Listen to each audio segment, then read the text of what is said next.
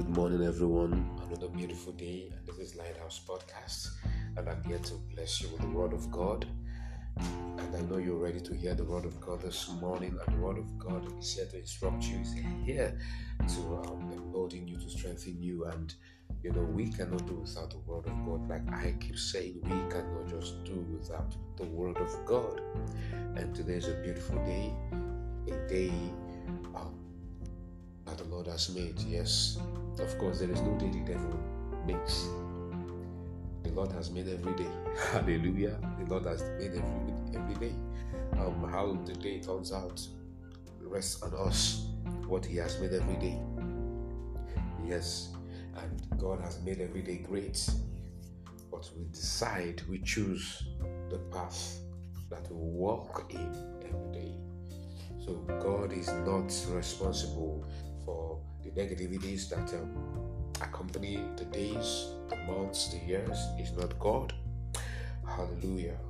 So just to have a great day today. Hallelujah. All right. First Chronicles chapter 22 and verse 5.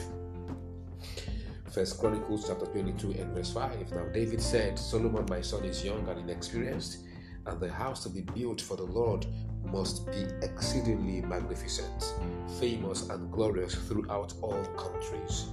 I will now make preparations for it. So David made abundant preparations before his death. Praise God. Praise the Lord. It was in David's heart initially to build the temple, and he was redirected through Nathan the prophet. Now, this didn't stop David from making the necessary and adequate preparations for the generation that would do it.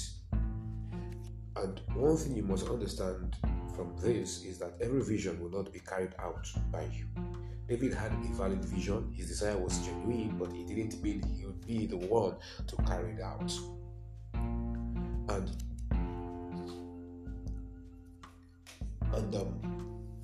Peter will actually say something concerning David, that after he had served his generation, Paul, after he had served his generation in Acts 13, after he had served his generation. So it implies that David served his generation. And building the temple wasn't part of his service towards his generation. And we must understand this.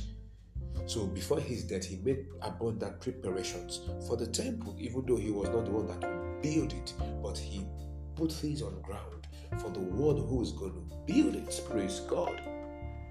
Praise God. Hallelujah. So this is very, very instructive. Some of the things in our hearts that we want to do has got to do with the work of the Lord may be divinely inspired, but it doesn't mean we'll carry them out. The generation that will launch their fulfillment may not be ready or inexperienced, or they may be inexperienced like Solomon, or not even born. But the vision has been given to you to make preparations for them. It could be the books you have written, the messages preached. It could be the structure you've set so that the people to carry out the vision would set out to work without hitches. Many of us are the bridge between God's vision for a generation and that generation. Oh, glory to God. Ooh, many of us. And if we do not understand this,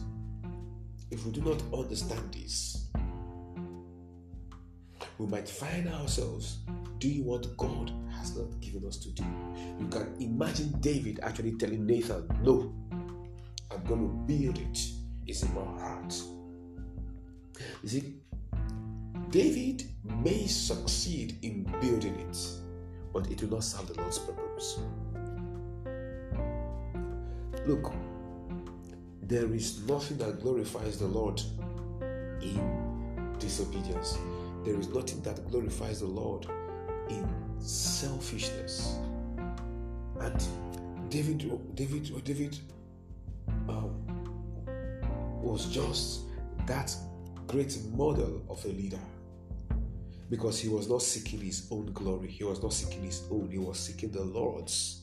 So when it became all clear to him that this thing is not God's plan for you, what did he do? He laid it aside and he just made preparations for the one who God had in mind that would do that.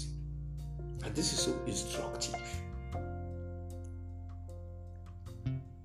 that when we understand that this vision, which is inspired by the Lord, is not to be fulfilled by you, but to be fulfilled by a certain person or a generation, be the bridge between that vision and the generation that would fulfill that vision. Let that generation go through you. Let them go through those messages. Let them go through those books. Let them go through those structures. Let them go through those counsels. In other words, put things on ground. Continue. Oh, glory to Jesus. Continue in what the Lord has given you.